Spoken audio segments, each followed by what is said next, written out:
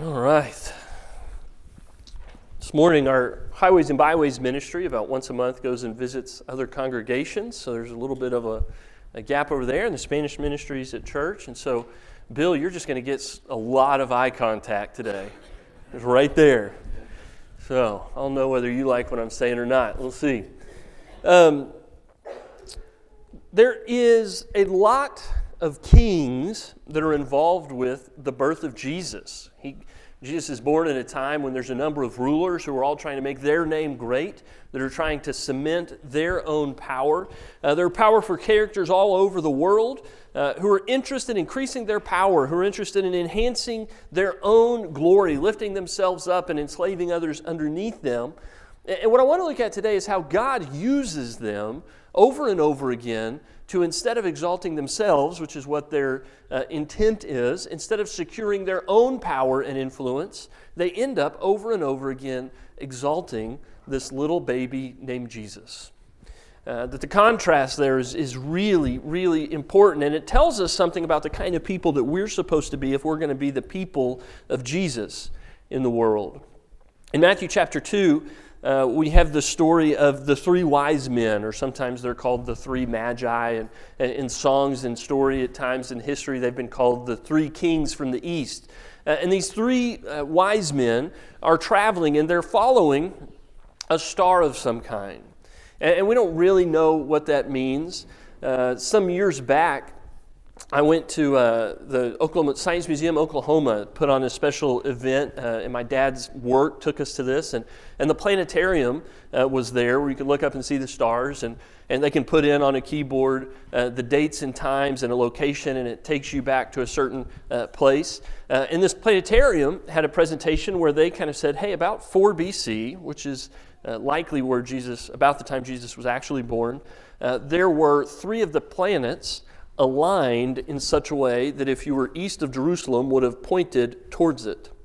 And he's saying it's possible that it wasn't just a single star, but an alignment in the skies of stars that pointed them in the direction where they would eventually travel and find a little boy named Jesus lying in a manger. And it's probable, based on kind of the timeline, that they actually arrive a couple years after Jesus' birth, that they begin traveling at some point and arrive there later, and he wasn't in the manger. And so all the stories get kind of mixed up because of our nativity scenes. But these wise men are traveling, and as they're traveling, they encounter one who is already king of the Jews. They come across King Herod.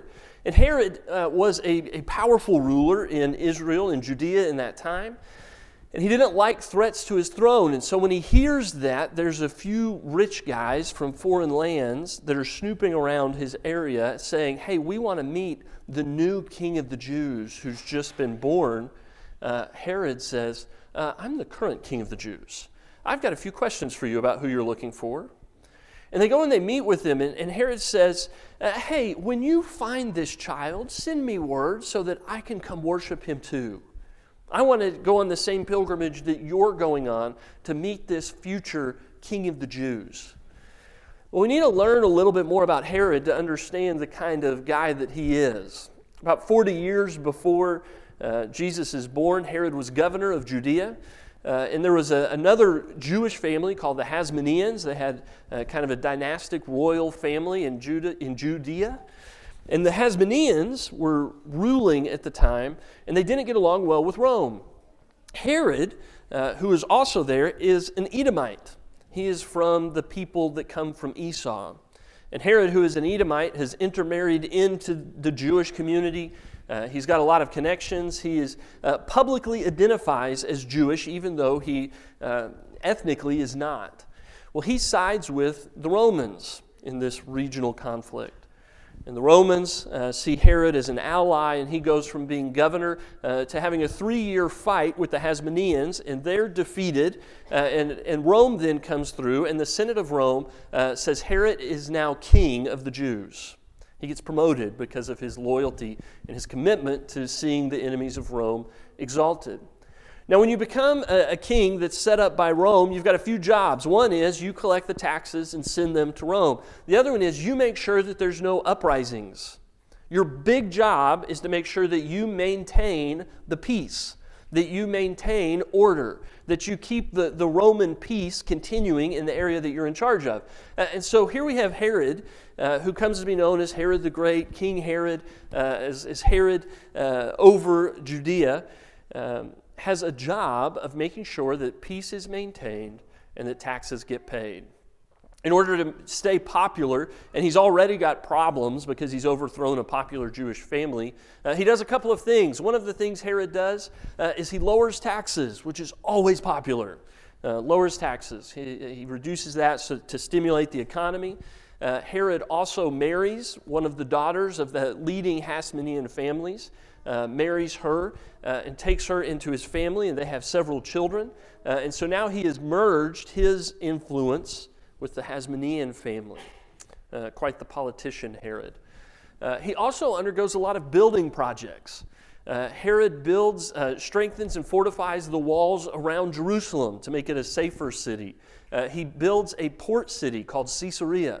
He goes and builds a fortress city named Masada. But the biggest thing that Herod does is he goes to the most important building in all of Israel's history. He goes to the temple and he begins to grow it enormously beyond its previous boundaries. He increases the size of the temple. He increases the courts in the temple. The temple that Herod builds in Jerusalem is more of the temple that we talk about and that Jesus did his life and ministry in, is almost double the size of Solomon's temple. Grander not only in size, but in beauty and in expense, in wealth. It is a great wonder of the ancient world. And Herod does this to increase not God's glory, but his own glory. He's doing this for political reasons. Because while he identifies publicly as a Jew, he doesn't actually participate in any of the Jewish customs or practices or the faith. He doesn't follow the Torah or the law. He's really only interested in himself. And one of the other things that we see that Herod gets in the habit of doing in order to preserve his power and his strength and make sure he has no threats is anytime he perceives someone to be a threat, he kills them. And so after he marries one of the women in the Hasmonean family, he also takes her brother, and he makes her brother the high priest and places him over the sacrifices in the temple so that he now has the monarchy and he also has the religious ruler. Well, that lasts for a while until he decides that the brother is a threat, and then he drowns him in one of his swimming pools in his own palace. Later, he would decide that his mother-in-law was a threat to his power and his rule, and so he had her killed. Later, he would kill his own wife and their 2 sons. Eventually, Caesar would at one point say, it's better to be one of Herod's dogs than one of his children, because his dogs seem to live longer. He's got a reputation of wiping out any threats. On 46 different occasions, someone who is in the Sanhedrin, which is kind of the ruling body in Jerusalem over the temple and the political world of the Jews, on 46 occasions he assassinated or killed or ordered the murder of one of the members of the Sanhedrin. Herod has this habit of any time he perceives that you might become a threat to his rule and his reign, he kills you. But he lowers taxes and builds nice buildings. So it's a mixed bag with Herod, right? The kings of antiquity are rarely good guys. The kings of antiquity often increase power and glory by offering you a carrot over here and the stick in the other hand. They bless and they burden. They rule with both a desire to have your admiration, but even more so to have you fear them. And Herod is like that in every way. And he's doing all of these things to preserve and maintain his power, but also to keep the peace. Herod knows that if in his rule and reign over Judea, if at any point there is an uprising or a challenge to him, and if Rome looks over at his little country and says, hey, this King Herod's not doing a very good job of ruling over the people, the peace is disturbed, rebellion and uprising is taking place, they would take their army, march it into Judea, destroy however much they needed to destroy, kill however many people they needed to kill, take Herod off the throne and put someone else on it who could do a better job of getting taxes and preserving the peace. And so Herod does the best he can. Herod rules in all of these different ways, trying to increase his own influence and reduce the influence of anyone who would be a challenge to him. So, when Herod hears about some wise men from the east snooping around in his kingdom, asking people, hey, where can we find the child who will be the king of Judah? Where do we find the king who will be the king of the Jews, the king of Judea? Where do we find him? We know that he was born a couple years ago because we started following this star. And they're asking everywhere. And Herod knows from the prophecies, because if you know that a Messiah is coming who will be king of the Jews, and you currently are the king of the Jews, you actually spend a little bit of time studying who it is that's going to eventually sit on your throne when you're done with it. And he knows that a child will be born in Bethlehem, the city of David, who will sit on David's throne forever, who will become the heir to Herod someday. And so when they start snooping around, he says, we believe that he will be born in Bethlehem. You go find him, come back and report, I'll go worship him too. Now we know, not just from later in the story, but from knowing who Herod is, that he's going to go kill this boy. That he's going to go assassinate this child and say, there we go, one less threat to my throne, my power is preserved for yet another day and another year. The wise men don't know it. For all they know, this guy might actually want to go worship this little boy the same way that they've traveled from another country to worship. Of course he should want to do that. So God appears to the wise men in a dream and reveals to them that they should not, in fact, go back and report to Herod. So after they do see Jesus, and they give Jesus and his mother and father these gifts of gold and frankincense and myrrh, gifts that are worthy of a king, gifts that are worthy of a prince. And they give him these gifts, and they go on their way, and they return by another way so that Herod doesn't know that they found the child. Herod continues to be worried about this, and at some point says, I don't think they're coming back here.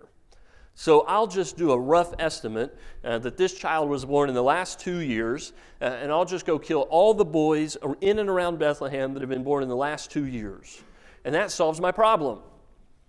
It's not the first time in Scripture that a king is afraid of a Jewish deliverer and kills all the boys to prevent the prophecies from coming true. Pharaoh did this with the Israelites when they were in Egypt, and now Herod does it with the boys of Bethlehem in Jesus' time. And in both occasions, God works through people to save the deliverer so that the oppressor is ultimately still destroyed and defeated. And the deliverer and the Savior slips out of their hand, slips out of their grasp. The violence of powerful men cannot stop the kingdom of God from sending the deliverers that God's people desire and pray for and wait for. So God gives Joseph a dream and tells him, take the boy to Egypt. Get away from Herod's violence. Get away from Herod's desire to see him killed. And what we see is that God begins working through the evil of Herod to bring Jesus into his world. And he does it by fulfilling all kinds of different prophecies. One of the prophecies about Jesus is that when he would come as the Messiah, that he would come and be born in Bethlehem, the city of David. But there's another prophecy that says that he'll be a Galilean, which seems like he would come from the area around Nazareth. And there's another prophecy that says that out of Egypt I will call one who shall come to my people. And there's another prophecy that says that there will be weeping in Ramah, that there will be weeping of mothers who are losing something. And all of these suddenly start coming true because the family is trying to escape Herod. He's born in Bethlehem. He flees to Egypt. He returns from Egypt. When he comes back, he goes to live in Nazareth, which is in Galilee. So Jesus is born in Bethlehem, which is not where Mary and Joseph start out, goes to Egypt, comes out of Egypt, goes to Galilee, and is raised as a Galilean. And all of these prophecies that when you look at them, you think, those can't fit together, are suddenly coming true. Why? Because this family has to escape from Herod's evil, cruel desire to preserve his own power. And it's not just Herod that is trying to exalt himself. There's another king, the king who is actually over all of the Roman Empire, who doesn't come up in Matthew's gospel, but does come up in Luke's. In Luke chapter 2, when Luke is talking about the birth of Jesus, he starts out by saying, "In those days, Caesar Augustus issued a decree that a census should be taken of the entire Roman world. This was the first census that took place while Quirinius was governor of Syria, and everyone went to their own town to register." Now this is important because one of the big prophecies that is expected of the king that will be the king of the Jews is that he will be born in David's hometown. He'll be born in Bethlehem. And there's so many prophecies about Jesus that he fulfills, but there's some of them you might ask, is it possible that Jesus at some point in his life decided he wanted to be the Messiah, and so he went and looked at the list of prophecies and said, I better start checking some of these off if I want to get the job I'm angling for. If I want to become the ruler of the Jews, I've got to start doing some of these things. Sure, that's possible. It's possible that could have happened. But you can't intentionally choose where you're born. Joseph and Mary weren't going to Bethlehem because they believed that they needed to have their kid there just in case he became the Messiah. He would have the qualifications that were needed. This is something that God is working out through power players in the world that are trying to benefit themselves. Caesar Augustus is taking a census so that he can get more accurate taxes and so that he can brag about the number of people that live in all the different areas where he rules and reigns over them. And he does so, in his case, not at the assassin's or murderer's sword, but by the power of his army. Caesar Augustus was the adopted son of Julius Caesar. Caesar Augustus became ruler of the Roman world after a bloody civil war where he overpowered all rival claims to the throne. He got his army and he went to war with other armies and was willing to sacrifice whatever it took in the lives of other men so that he might have power over all of Rome. His final rival in the wars that he waged was Mark Antony, and who, when he defeated him, he then became the ruler over all of the Roman world. A Roman world that before that had been a Roman republic. But under Caesar Augustus became a Roman empire because he declared himself emperor over Rome. He got rid of the Senate, he got rid of the leaders, and he said, I'm the one that's in charge of everything. And he made several changes when he became emperor. He made himself great in everyone's eyes. He made himself the emperor. He proclaimed that he had brought justice and peace to the entire world.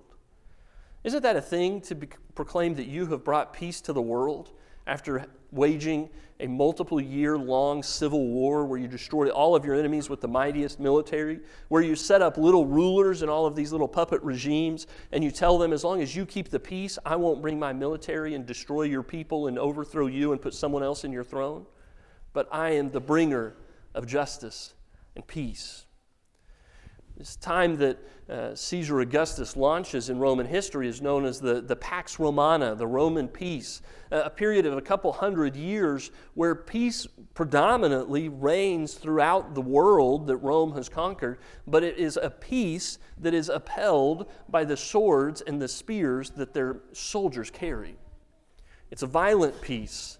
It's a peace that was achieved through great power and through the destruction of all of his enemies.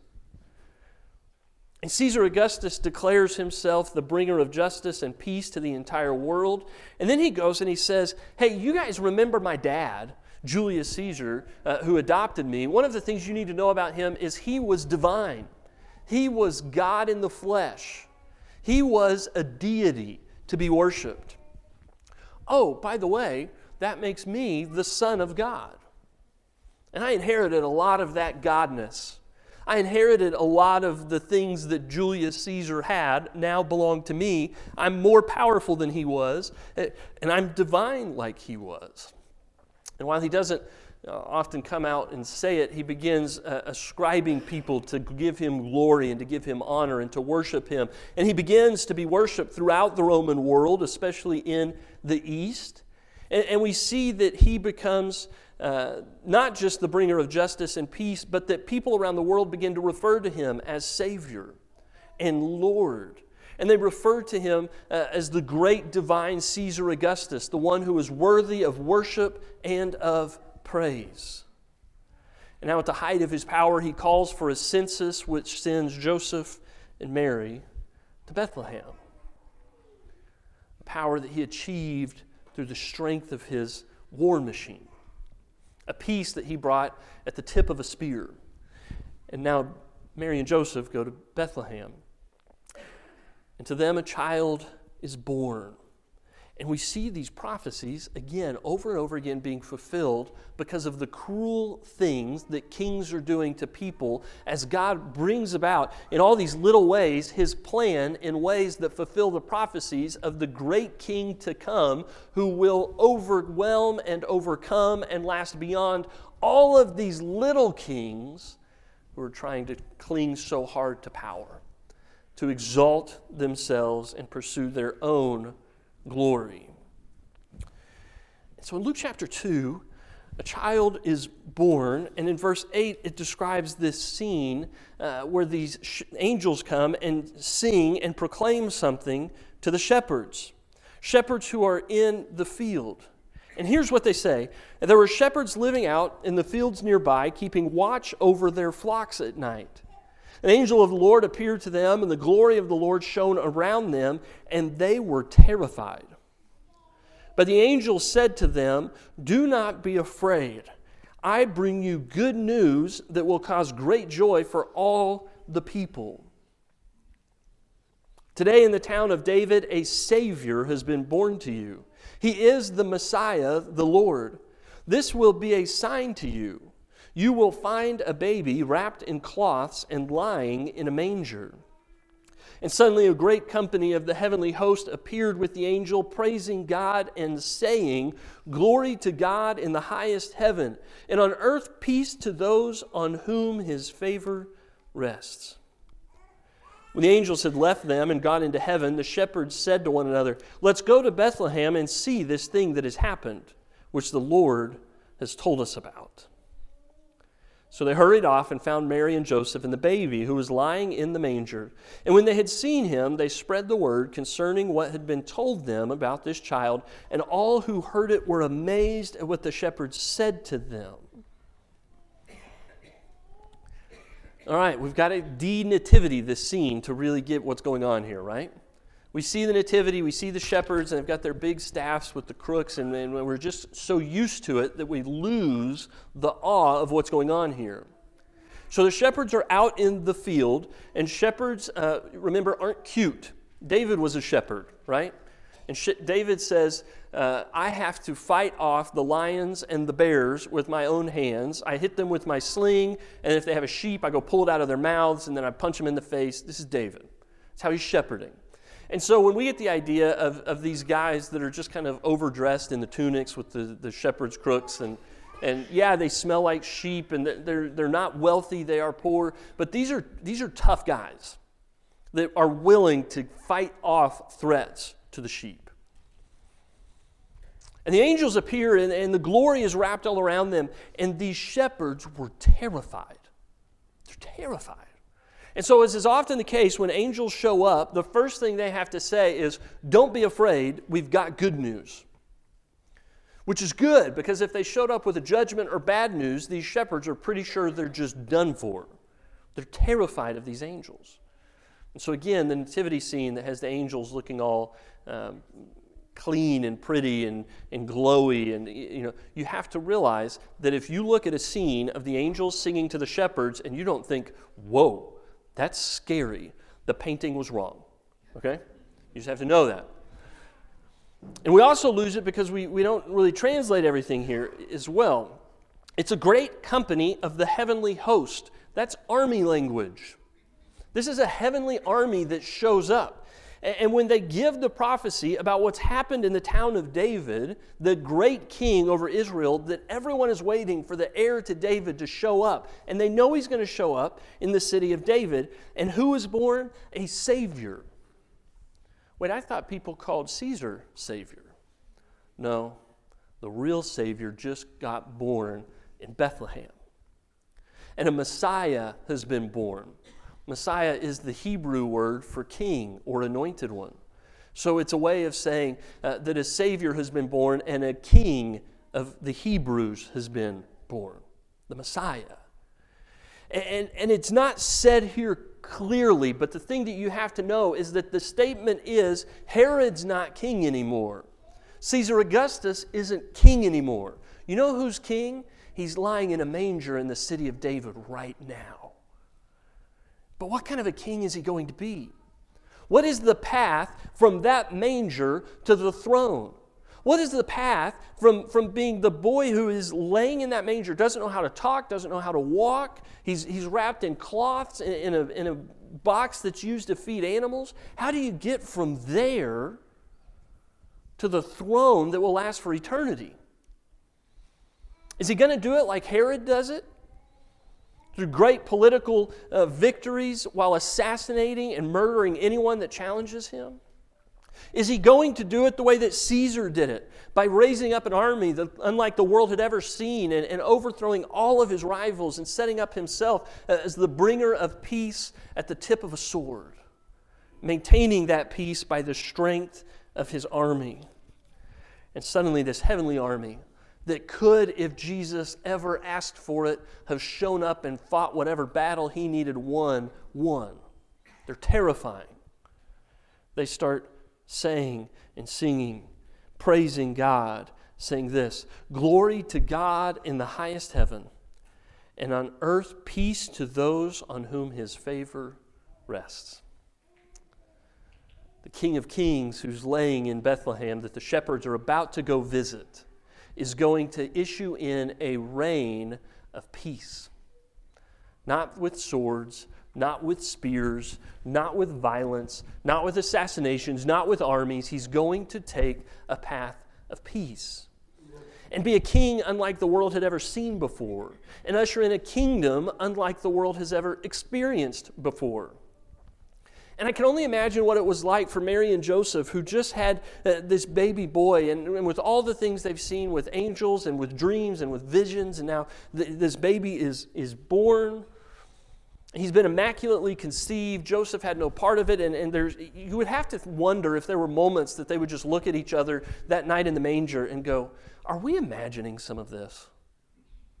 Is this real? Is this, he's a little baby, and one of us just changed his diaper, and he's king?" And I would start to question myself. And then suddenly there's a knock on the door. And you open the door, and there's this group of shepherds. And you go, "Oh, that makes sense that shepherds would be here. We're in a manger. Are you here for the sheep? They're over in the corner. Are you bringing sheep in? Because it's kind of crowded and it's already loud." And they said, "No, we're here. Is this the place with the manger with the boy in it?" "Yes." "Why?"